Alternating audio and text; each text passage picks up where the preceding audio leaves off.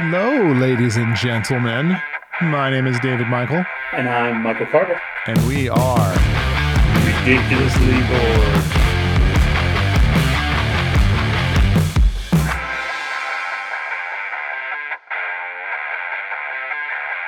All right, David, welcome, listeners. We have a bunch of stuff we want to talk about today. Some of it kind of all over the place. So we did try to group some of them together. I don't know how well that'll go. But let's go over some technical corrections real quick. So, first, Connecticut is a no-fault state from 1994 and previous. Wow, it goes back that far. I thought it was relatively recent. So basically, before half of our listeners were born, you were correct. Before I ever moved into Connecticut. Other than those two pieces, yes. There's actually, I did some research. There's actually still 12 states that are no-fault states, one of which is actually New York, which surprised me. So what you said last episode, which made total sense, was that the reason why no-fault states exist is to get cars off the road. Right. And immediately I thought of a city like New York, San Francisco, like, absolutely. Like, get the hell out of the way because there's already traffic. Let the traffic pass and then let the insurance companies fight over it. So that actually makes a lot of sense to me. Yeah. So the states are, for anybody interested, Florida, Minnesota, Hawaii, which does Hawaii even have cars?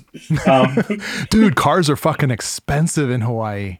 Go to Australia, dude. Then we'll talk expensive cars. But it's the same because they're all imported. Yeah. New Jersey, Kansas, New York, Kentucky, North Dakota, Massachusetts, Pennsylvania, Michigan, and Utah. So, a couple quick things. Cars. In Australia, a Jetta, right, which is like 20 grand here, is U.S. equivalent about $45,000. So that's how expensive fucking cars are. Yeah, that's fucking insane.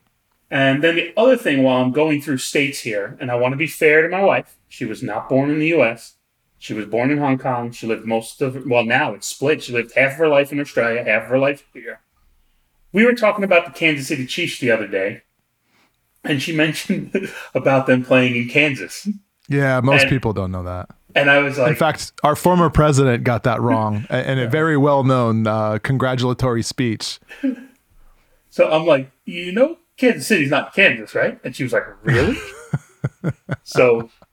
All right, another technical correction. Last week, I think you meant to say the time zone change, and you actually said the international date line. I was trying to describe it. I think I got the point across, but the international date line is actually somewhere in the middle of the ocean. Yes. And from the discussion we had last week about ticket prices, me and some of my friends were chatting, and El Guapo says... So we started talking about the Golden Knights and the fact that their opener, they played against the Kraken, and they did this amazing light show on the ice where the Kraken got destroyed by the Knights like lasers. Yeah. And El Guapo's like, wow, Vegas really knows how to put on an opening or put on a show. And my cousin Cheech said to me, he goes, that's why you pay $250 for standing room only. So I responded back because it's in a message, you don't know how to read it. I responded back. I said, "Hold on." I said, "Were you for me or against me?" Because I can't really tell from this message.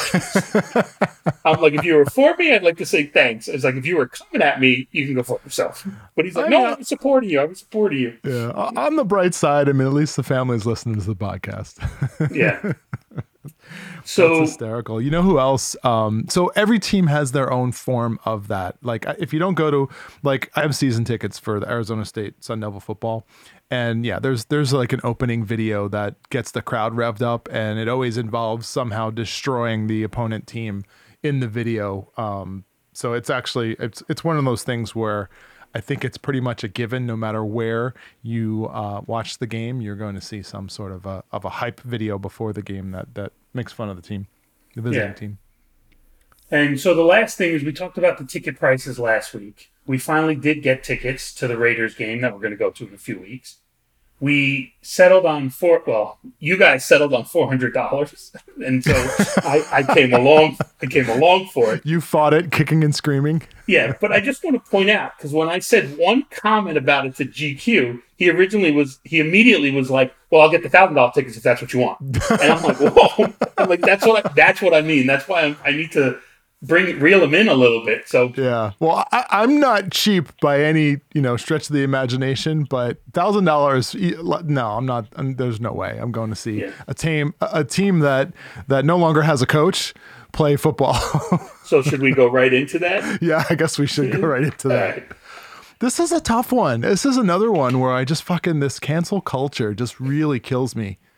So for those that don't know, the now former head coach of the NFL's Las Vegas Raiders, he resigned because some emails that he sent out way back in 2011 had derogatory comments towards gays.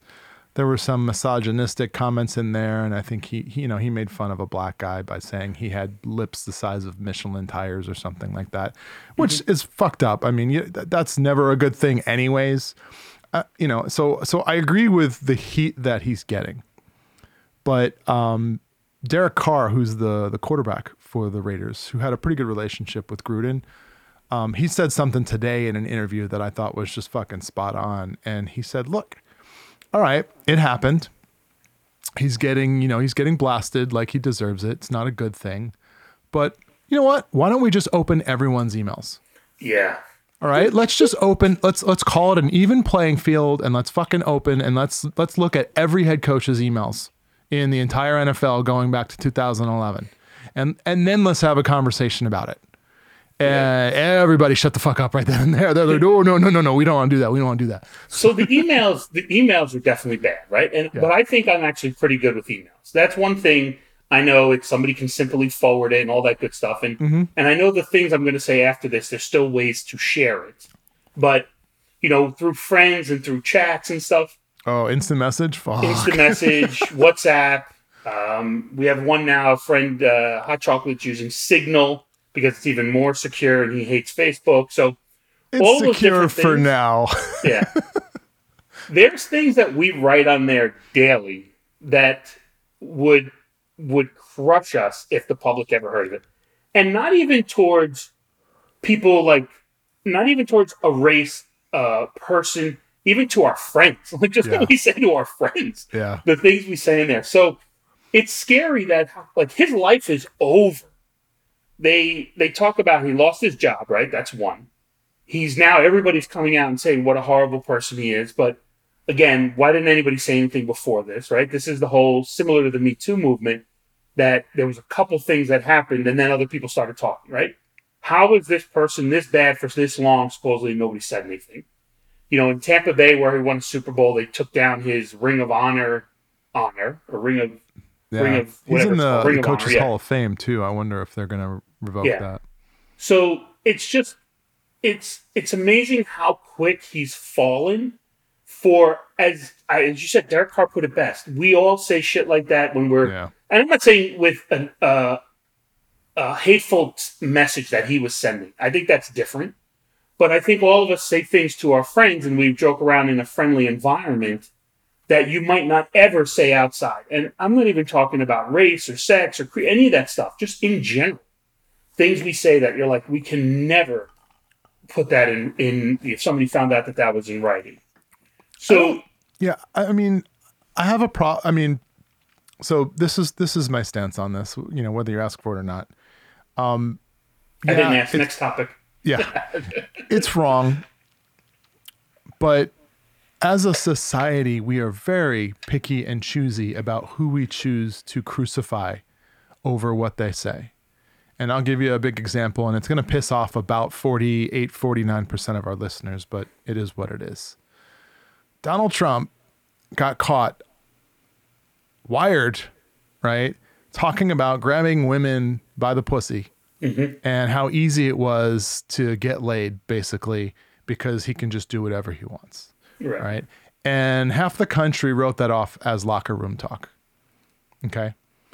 But in the same vein, you've got, an NFL head coach or a news anchor or the 400 other examples of this that happen in society where people literally get crucified and can no longer walk outside their house because they got caught saying something that was inappropriate. So I'm fine with if you want to do this cancel culture thing and vilify people for saying shit that shouldn't be said. But it's gotta be across the board. It's gotta be everybody. You know what I mean? Yeah. I'll give you a perfect example. Someone's grandpa drops the N-word, white grandpa drops the N-word because it was okay to say back in the 70s. And then the family members all of a sudden, oh, that's just grandpa. He's old. He's racist, whatever, No, it's not okay. Like if it's going to happen to one, it has to happen to everybody. You have to hold that same standard for everybody. And that's kind of where that's where I have a big problem with this. It seems like we, as a society, we pick and choose who we're going to vilify. Yeah. And so, all right, so that's the extreme, right? What he did is the extreme. But let's talk about other things like that normal people would not come to light. Like, particularly UPS driver, right? That you and I were talking about the other day. So, look, I find the humor in everything. And even horrible situations, I try to laugh about them or I make a joke about them because that's how I deal with everything, right? From the saddest moment to the happiest moment, I deal with it with humor. And so sometimes I'll read something and it immediately makes me think of a joke rather than what's actually in front of me. So there was a... this is so fucked up. There was a plane crash this week. I know, I shouldn't be laughing. It was a small plane, but the plane crashed in some town. I'm going to get so much trouble. I can't stop laughing. The plane crashed into a UPS driver's truck, right? So when I read that, the first thing I thought was, man, God must really hate this UPS driver for fucking crashing a plane into his thing. And so you immediately called me out on it about my empathy for the UPS driver. But that's the first thing I thought of. It was how I kind of handled that situation because it's such a random act. So but that also got me to thinking, like I saw a car accident. It was like 3 or 4 weeks ago. And it was an Amazon Prime truck had got like T-boned at an intersection. And my first thought, I fucking use Amazon for everything. I buy fucking groceries from Amazon. I have a card that gives me points from Amazon. Like I am 100%, I own Amazon stock. I am 100% bought into the Amazon ecosystem, right? So I see this Amazon truck just get T-boned. And my first thought is, fuck, I hope none of my packages were on that fucking truck. Because if they were, I'm going to be pissed. Not, oh my God, is the driver okay? Is the other car okay? I wonder what happened. My first fucking thought was, I hope my fucking packages weren't on that. They better be there by 10 p.m. like they said. That's great. So UPS has taken a shot from us. Amazon, FedEx we seem to be fine with, so there's nothing there. Yeah. But Amazon, there's about 7 houses that were built where I live. And they have basically a wide open front lawn. It's like lawn, driveway. There's nothing blocking them. So speaking of Amazon, the Amazon driver has taken to just grabbing a bunch of the packages, going into one of the houses, and then just walking through all the lawn. And the reason I know this is because I picked them up on my Ring camera, so I can see him. He went from the neighbor on my left to me, then to my neighbor on my right. So as I was thinking about this, I was like, this never would have happened when we were kids. Like, I cannot believe these people are doing this. Normally it would have been go to the house, go to the curb, go to the next house, go to the curb, go to the next house. And then I realized, I am literally an old man complaining about someone. Stay off my lawn. Yeah. I'm like, oh my God. I'm like, this is embarrassing. This is how far I've fallen already. You've become your father. Yes. So. Yeah, that's hysterical. Right, what other shipping mishaps happened this week? So I got a notice that my poker table's finally been shipped, right? So the thing, it didn't come yet, so I haven't seen it. This is the one we've been talking about for what, the last 4 episodes? Yes, the one that they told me from 2 weeks to 14 weeks. Yeah. So it appears it's at about the 6 or 7 week mark. But then it'll take another 2 weeks to get here because it's driving across the U.S. Hopefully not to get T-boned in Arizona. Yeah. The issue I have is they send me a notice, your package is shipped. And then this is what the notice says, and I just want to read it word for word. It says, this is coming as basic freight delivery, which means basic curbside. There's no flights or stairs. You're not allowed to unpack. The shipper does not wait for you to unpack. And then this is the part that gets me. But all damages must be noted at time of delivery. Yeah. So there's no fucking way to do that if you can't unpack it with the guy there. Yeah, So it's bullshit. It's cover your ass terminology that gets them off the hook. The good news is, I mean, if it comes in a box, if the box is damaged, just fucking reject it. Like, Right. you know that something's gonna. It's wood, right? Yeah. So if the box is damaged, there's a good chance that the actual thing is damaged. You can just. I actually ordered it was a fucking muffler. Right. It was it was an exhaust for muffler's not the right term, but it was an exhaust for my truck. And Okay. when it arrived, apparently when they put big metal like pipes in a box, and the box was like 6 feet by 3 feet by 3 feet, right? It was just fucking massive. And apparently when they pack metal pipes, they don't put any sort of padding in there, right? So, and you can imagine this fucking box probably came from California or somewhere, and it came via, UPS ground because it weighs 60, 70 pounds. They're not going to throw it on an airplane because it would cost me $200 to get it shipped. And when it arrived, the box looked like somebody had just fucking thrown it off Mount Everest, and it rolled all the way down to my house. The fucking pipe was like, it had punctured the box on one end and it was sticking out, and then the muffler sticking out the other end. And I'm like, you gotta be fucking kidding me. Thankfully, like it's metal, so it's stainless steel, so it wasn't really damaged or anything like that. But Jesus Christ, I can't imagine what kind of trip that thing took to get to my house. I got I don't know if you've ever gotten a letter from the post office when your letter is fucked up.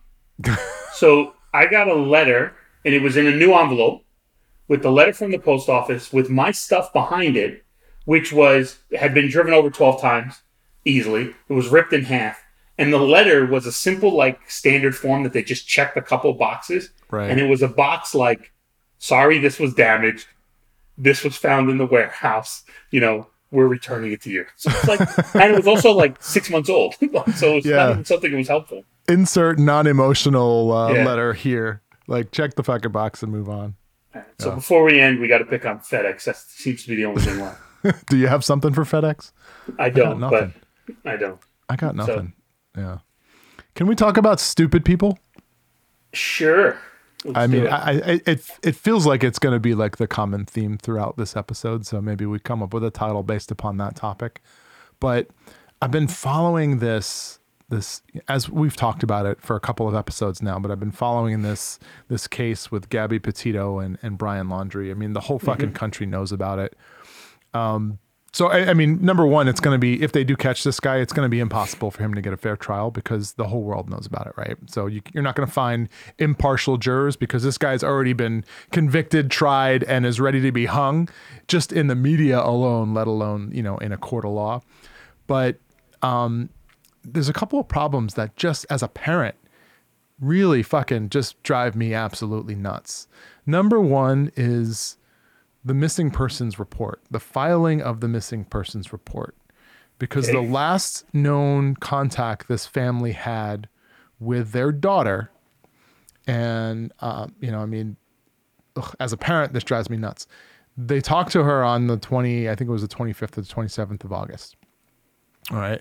That, and knowingly say, we don't think that was her. All right. So if you don't think that now, you probably don't think, you don't think that was the case then. Maybe not. We'll give them the benefit of the doubt. Oh, that's because it was via text message, right? It was that text last message, communication. Yeah. Correct. So boyfriend shows up at home minus the girlfriend, minus their daughter on September 1st.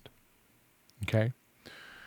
A missing persons report is filed on the 10th, but doesn't actually make it because they had to file it in multiple states or something like that, because it was Wyoming versus New York versus Florida. They're working across the country, and there's a protocol you have to follow to file a missing persons report. Not only that, as everyone knows, anyone who's watched any sort of crime drama on TV, you have to wait 24 hours, right? From the time that you contact them, they're like, wait 24 hours. If you don't hear from them by then file the report, which is bullshit. But anyways, it is what it is. By the way, the statistic to note here is that most criminal investigators will say that the first 48 hours of a missing persons case are absolutely the most important. If you don't find them in 48 hours, like 95% of the time, they're dead. And they're telling you to wait 1 day of that. So they 24 cut that of those 48. right in half. on day one, you're just basically cutting the stats in half, and you're saying, yeah, let's jack that survival rate up to like 99.9% because we're not going to allow you to file a missing persons report. But the family waited 11 days after the boyfriend showed up at his house without their daughter. And look, I mean, I want to have sympathy for them. It sucks. I can't imagine what they're going through. But as a parent, I would have been going through that on September 1st and September 2nd and September 3rd and the 4th, all the way through the 11th when the actual missing persons report was filed. All right. So that drives me absolutely fucking nuts. I want to know why. Okay. As a parent, I want to know why you waited 10 days. Now, is it possible that the reason they were waiting, and unlike David, who appears to be a cop and an FBI on his off days, is it just you don't want to admit that this is what's happening, and that's why you're waiting to do it? I don't know. I mean, you know what? Maybe there's a good justification in there for it. As a parent, I just can't, in my mind, figure out what that is. And I'm dying to know what that reasoning was. So I may never know. I may just be hateful for the rest of my life, but I want to know because it just drives me absolutely nuts. Yeah, but the thing that takes this case to the next level is the stupid shit that people are doing in the media and elsewhere, right? Everyone does their, private research, their, independent research on their own. So everyone's kind of an expert, like myself. I'm an FBI agent in my spare time, right? Is this going to end where they think he's under the flower bed at the parents' house? That's one of the theories. And someone's got a video that shows like the mom potentially handing an arm underneath the flower bed some food or whatever. Anyways, if the FBI let that one slip, then fucking fire the entire department and then so just light a match and burn the whole thing down. But the funny thing was I saw people started doing age progression photos of him? Brian Laundrie. So right? I don't know about you, but I don't change a lot in a week. Well, it's been a month since he's been seen, right? There's a picture of him in early September at the camping ground. His sister took it and they handed that over. And so the media has it, right? So, and he's completely bald shaven, like maybe a little bit, maybe like a day's worth of growth on his hair. All right. Last time I checked, the human hair grows about a quarter to a half inch per month. All right. So it's been a month. So some of these photos got him looking like the fucking Unabomber. He's got like, he looks like Keanu Reeves on a bad day. He's got a full head of hair and a fully grown beard. And I'm just like, you gotta be fucking kidding me. Just like basic common sense tells you that there's no fucking way. Not only that, this guy is 90% bald. Like he's going bald, he's having a hard time growing hair on a good day, let alone when he's out in the elements, surviving off of scraps and squirrel meat and whatever the hell he's eating, right? And he's probably lost 15 to 20 pounds. They've gone on and given this guy like this complete fucking makeover. And they're like, this is the guy that you're looking for. It's Keanu Reeves from fucking John Wick. So I'm making a list. I'm going to put a medical expert on your list of what you do. I'm just going to write that down real quick. Come on, dude. It's common sense. Yeah. I think this is going to end with, and I don't know if this is for the best or the worst, but I think this is going to end with this guy killing himself at some point. Well, I mean, if he's guilty, I hope he does. He doesn't deserve an easy way out, but is this you're still going to think he's innocent thing? No. Okay. Again, I believe in the justice system. I believe in, innocent until proven guilty. Obviously all of the facts that we have, which unfortunately are kind of, blurred by the media, all the facts that we have point to him being ridiculously guilty.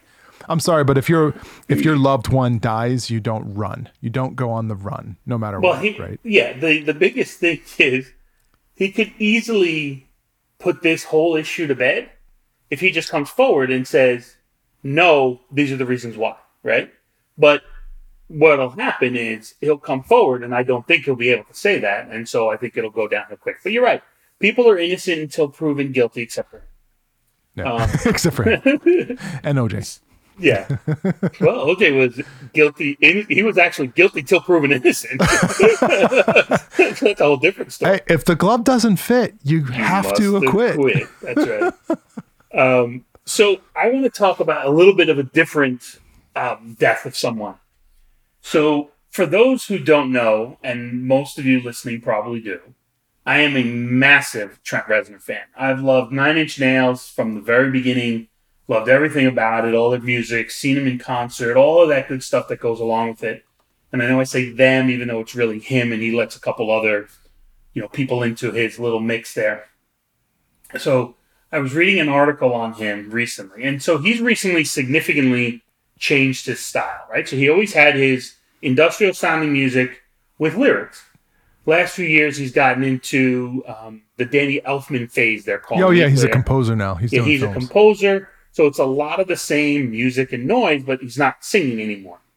So that was part of the transition. Now, during the pandemic, so this this guy, if you don't know what he looks like, look up old photos of him, especially. Now he looks a little bit more what I'll call quote unquote normal. But look up old photos of him from the late 90s. And in this article, he's talking about how he has spent most of the pandemic watching Peppa Pig with his kids. So the guy who sung "I Want to Fuck You Like an Animal" in one song, talking about fucking the establishment, getting over on things. All of his songs have some form of S&M to them. He is talking about watching Peppa Pig with his fucking kids. That's what he's doing now.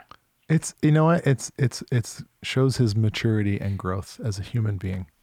Yeah. We all go through that punk rock phase, right? We all go through the fuck the establishment phase. Yeah, I'm still there though. Yeah. even though I am the establishment now, it's a part of the problem. That's hysterical. Right. So I want to revisit Miami. Oh, okay. So Please the not part the I Miami want- Dolphins. No, the part I want to revisit is GQ. We talked about it. GQ had the girl he was dating at the time come out with us. Mm-hmm. She came to dinner. He wanted to have her around every single minute. I made a big stink about it. Yeah. So fast forward about 6-7 weeks later, he's actually broken up with her. For now. So for now, yeah, he has that up and down thing, like, oh, it's not like the teenagers who do it, like, oh, I hate you, I don't want to see you this week, and then they get back together. But they go through their waves, right? He's done it before, he'll probably do it again. But I found it pretty funny, and I was giving him a hard time. I'm like, man, you made this big deal about her being out with us and all this different stuff, and then he breaks up with her. So I just thought it was interesting that now she's gone. All right. Well, I don't want to air his dirty laundry, so let's move on. All right. Have you ever gone antique shopping? I guess in a way. So, and I guess this ties into the whole Trent Reznor thing, but Trent Reznor actually is also a hero of mine. I am very much right now into electronic music, and both from a listening perspective and a creating perspective. And all my life, I've always been a collector. I love collecting things, baseball cards, comic books. For a while, it was guitars and guitar equipment. Wives. That's a good one. That's a great one. Wives, women. And since I started creating, electronic dance music, I started collecting vintage synthesizers. And Nine Inch Nails, specifically Trent Reznor, was a big fan and user of Moog products. Moog is a music company that dates back to like the 40s and 50s, I believe. But they have one of like the more expensive, super authentic, like, retro sounding, synthesizers that's out there. You'll hear it in almost every Nine Inch Nails track. But also he's just a big, like a vintage collector of stuff. You'll see him, even Dave Grohl. Like I've seen interviews with Dave Grohl from the Foo Fighters where he bought like the soundboard that Michael Jackson used to like record some ridiculously famous song or album on so that he can have it in his studio because it had this authentic, like, warm vintage sound to it. So from an antique perspective, antique, like musical equipment, 100%. If I see something at a garage sale or even on eBay, or there's a site called Reverb that has like antique, like, you know, reused or used music equipment, hell yeah, I'm all over that shit. I love it. All right. So in a couple towns up from us, there is this kind of antique row, they call it. It has a name, but I don't remember what it was, but they call it antique row in essence. And so I went to a couple of the stores. My kid had a baseball game right near there. I went to a couple of stores that were there. And to me, there's antiques, and then there's somebody's old shit that they just have lying around. Right? And so a couple of these stores had, obviously, some of them had, like, you know, the 1920s furniture, the old rugs, some of the, you know, glasses and shit like that that had the lead in it, so it always had different colors, stuff like that. They had a bunch of that. But this one place I went to, and it was massive. It was 2 stories. It was basically a warehouse that must have been converted to something and then converted to this. So there was about 9 or 10 rooms, and I ended up walking through all of them, and it was literally just the person's shit that they had around their house. And so, one, I'm wondering, how the fuck do they stay in business? What are they actually selling? One man's trash is another man's treasure. Yeah. How frequently are they making sales? And then the other thing was, there's a lot of spider webs on this stuff. So the stuff's not even moving, being looked at, touched. So I just, you're right though. It's one man's junk is another man's gold, you know, that kind of one man's garbage, another man's gold, whatever the saying is. But it was shocking to me just how it's really just shit that was around their house. Yeah. It's all I can think of, and I've been to a couple of those in the past. I think last time I was in San Francisco, I went through I think it was actually a museum, so I can't call it an antique place, but anytime I go through one of those places, all I could think of is, man, this would make a really good set for a horror film. Yeah. I mean, just some of the shit that's in there is just super creepy, super dated. And yeah, the spider webs and the dust, that doesn't help at all. For sure. And at this place, they could have been like, I'm going to kill him with this 1940 flat iron that has, you know, no plug, that was just lead. So yeah, it's just interesting. I could not believe the amount of crap that was in there. Shocking. So did you buy anything? No, I didn't buy anything. I actually was looking, I was like, maybe I'll get you like an old typewriter or something to put on your shelf behind you. But it was all shit. See, stuff like that. I love shit like that. Like stuff that has like where my buddy is throwing a Halloween party. He does it every year. This year, he always picks a theme, right? This year, the theme is anything from your childhood. So, which, you know, brings back all sorts of things that I could possibly go as, right? But anything that's really kind of reminiscent of the era that I grew up, and I'll bring this back full circle to my, you know, obsession with like antiquated musical equipment. Any synthesizers that were used to make like 80s music, I fucking love. I love the sound. I love the feel of them. I love the fact that it's got dust on it. I love that when you press a key, it's like half out of tune. It's like all of that shit really just puts me in a like a moment from my childhood. And I just love that shit. Like there's a whole genre of EDM music called synthwave. And it's all, if you ever watched Stranger Things on Netflix, it's that type of music. It's literally them. It's people creating new music that sounds like it was made in the 80s. Well, and it's just fucking awesome. You said the instrument was called a Moog synthesizer. Moog, is it? yeah. Moog is the name of the company. Isn't that also what the music style is called?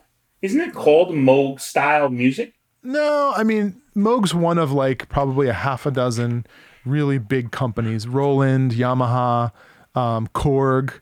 These are all companies that made, these are all electronics companies that made basically fucking computers that create sound. I mean, it's literally like the early version of a computer, but their sole purpose in being was to generate some sort of a sound from it. And it just a bunch of people like jumped on board. And the funny thing about some of these like old synthesizers is back in the 80s, like 81, 82, you ever watch the movie Blade Runner? The entire Blade Runner soundtrack was made off of this. Yeah, I think it's a Yamaha CS80 is the name of it. And I think back then it was like $2,000 or $5,000 to buy this keyboard synthesizer, which back then was a lot of fucking money, right?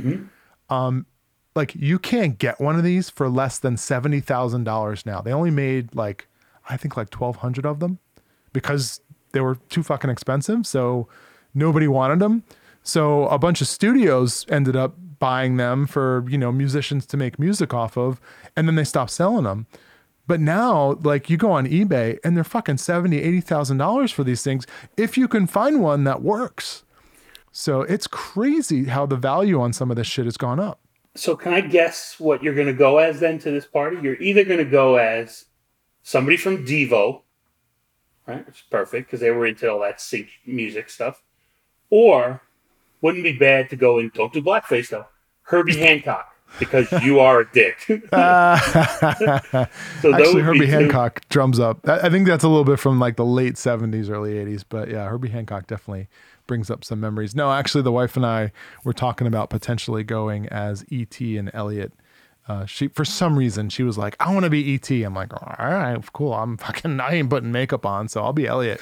I'll go get a red hoodie and call it a day and get like a BMX bike. Like, done. For E.T., she can't go in brown face. They can't do that nowadays. Yeah, you know? I have no idea how she's going to pull that off, but she's pretty good at makeup and all that other shit. So I would not be surprised if it looks pretty damn epic.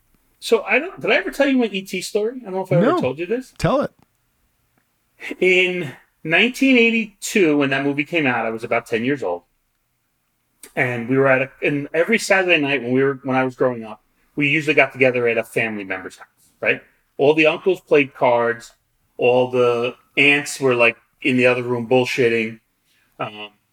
And all the kids would hang out in a couple of the rooms. I remember being at some of those parties that were at your house. Mm-hmm. And if I remember correctly, the uncles get into some massive fucking arguments over a hand of cards. And just so you know, at the end of the night, if you had a horrible night, you lost $9. Like that was the stakes they played. There was a point where two of my uncles didn't talk for a couple of weeks because everybody always had to be right, which that's actually a tradition in our family. Yeah, I didn't speak Italian as a kid, but I knew all the curse words, and holy shit, were there a lot of curse words. So we're at one of my cousin's house, or one of my aunt's house, uncles, and there's always been a kind of a divide in the cousin group. There's ones that are 10 years older. There's a good group of them. Then there's my group. There's about 6 or 7 of us who are around my age. And then there's another group that's about 5 years younger than us, right? So that's how we've always been split up. Mm-hmm. So just like when you're eating dinner on Thanksgiving, you eventually move from the kid table to the adult table, those type of things. Right. All of my older cousins were going to see E.T. and they wouldn't let us go. And E.T. is basically the most fucking family-friendly movie out there ever, probably. So I had a personal vendetta against E.T., which lasted, and this poor little guy had nothing to do with it. It lasted from 1982 until I started dating somebody in 97 who it came up to her, this exact story, and she was like, oh my God, I can't believe you're holding this grudge. You got to go see it. So she made me go see it. So for 15 years, I wouldn't watch this fucking movie because my older cousins wouldn't let us go with them to see it. That's hysterical. We've talked about this way early in the podcast about like, you know, wanting our children to enjoy the movies that we grew up on, right? And you would think E.T. is this wholesome family movie, right? So when my kids were like 3 and 6, maybe 4 and 7, I'm like, you got to watch this movie. So I go out, I buy the fucking DVD, I put it on the TV, and they're watching it, and they loved it. But the scene where, and this is where as a parent, like, you're like, holy shit, I didn't realize there was like bad language in this movie. It's PG, right? Well, PG in 1980 was not the same as PG in 2021. So the scene where they're riding on the bikes away from the feds or whoever they're running from, I don't even remember. E.T. makes all the bikes go up in the air. And then it's that famous scene where you see the bike kind of, you know, across the moonlight. As soon as the bike lifts off, Elliot goes, holy shit. And as a parent, I'm watching this and I'm like, oh, damn it. And both of my kids are laughing hysterically.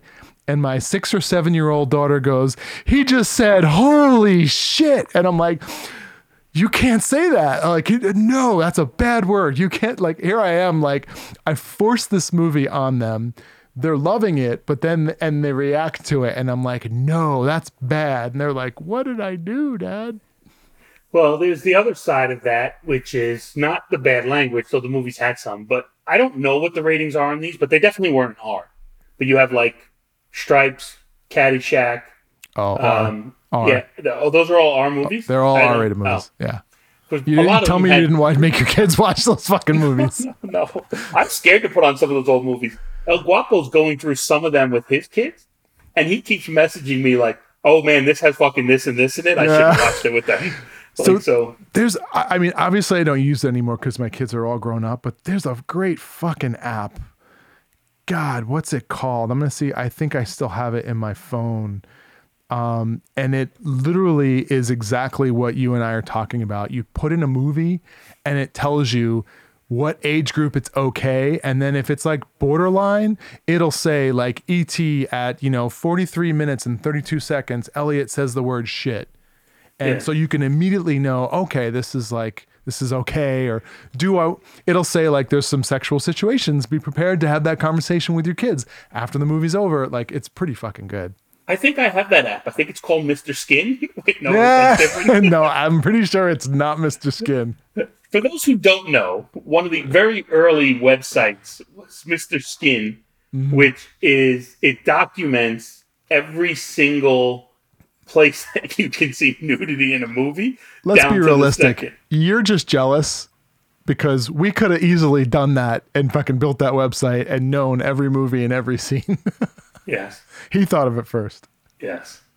When we went to Colorado a few weeks ago, we didn't have like dishes, we didn't have like pans and pots and all that shit to cook food, right? Plus we're like, hey, it's a new area, let's explore the area every night for dinner. So we went out every night, like a new restaurant, just trying to get a feel for what kind of food is in the area. And of course we found just these great restaurants. And the one thing I love about the area is like in Phoenix, everything is a chain. There's very few like mom and pop, like, one-off shops.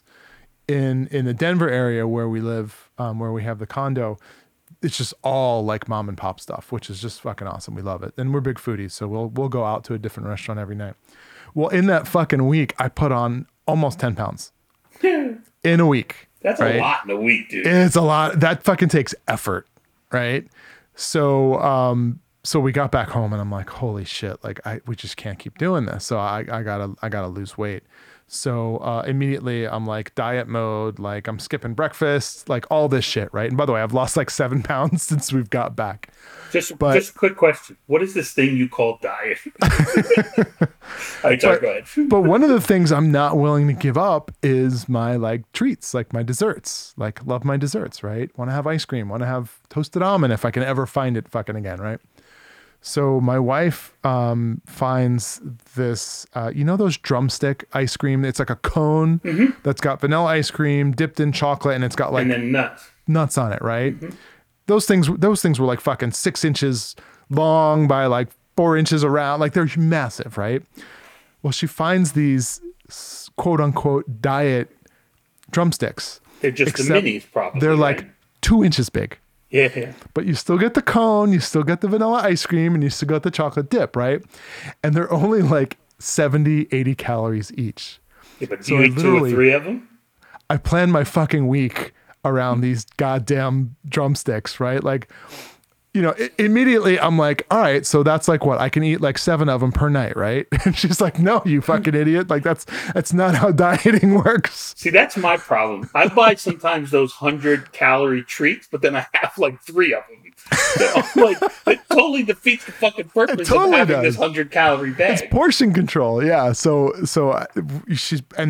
they're amazing. I mean, they're as good as the real thing, but obviously they're bite sized. So it's like it's like the fucking how many licks does it take to get to the center of a Tootsie Roll pop? 1, 2, 3, crunch, right?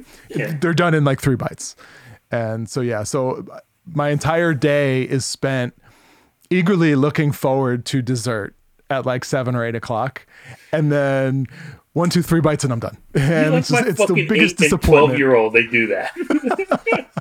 It's like the biggest disappointment in my entire life, but I look forward to it all day long for these fucking treats.